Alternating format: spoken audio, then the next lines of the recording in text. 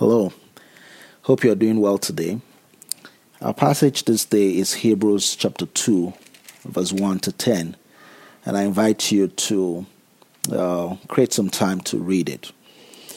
After reading this text, I feel drawn to verse 9, which says, "But we see him who for a little while was made lower than the angels, namely Jesus, crowned with glory and honor because of the suffering of death, so that by the grace of God he might taste death for everyone."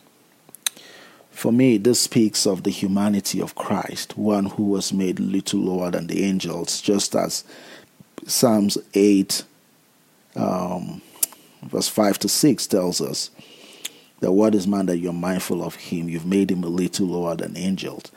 And so this reference to Christ reminds me of the humanity of Christ. But his humanity and the fact that he chose to die led to his crowning with glory and honor. So he's been crowned with glory and honor because of his suffering of death. And why did he have to die? He died for me. He suffered for me so that by the grace of God he might taste death for everyone. He tasted death for me. The Bible says the wages of my sin is that I should die. But then he came and tasted this death. He didn't have to, but he tasted of it for my sake, so that I don't have to taste of the second death. Yes, when it's time for me to leave this earth, I'm going to die, but that's it about the first death. But I don't have to taste of the second death to be separated from God in eternity, because Christ tasted it for me. And this for me draws me to a place of gratitude. Gratitude for what he has done. That the one who did not need to taste death tasted of it for my sake. And it also draws me to a place of a motivation to share this good news with others, so that they also do not have to taste of the second death, the death of being separated completely from God. They don't have to taste of that because of what Christ has done. He has tasted it for me. He has tasted it for everyone.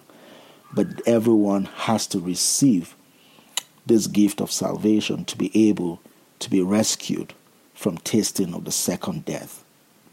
And so I'm grateful, but I'm also motivated and propelled to share, encouraged to share with others the good news of the gift that Christ has given unto us on the cross.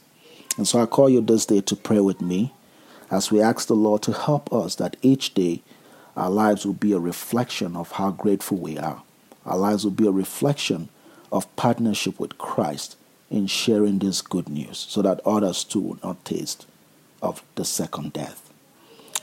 Dear Father, we thank you for your goodness and your faithfulness. Thank you for you who had no reason to taste of death. You tasted of it for my sake, and I'm grateful. I pray that you help me that each day my life would be a reflection of how grateful I am for what you have done. And may I also be at a place where I share with others the good news of what you have done, so that like me, they won't have to taste of the second death. Thank you in Jesus' name.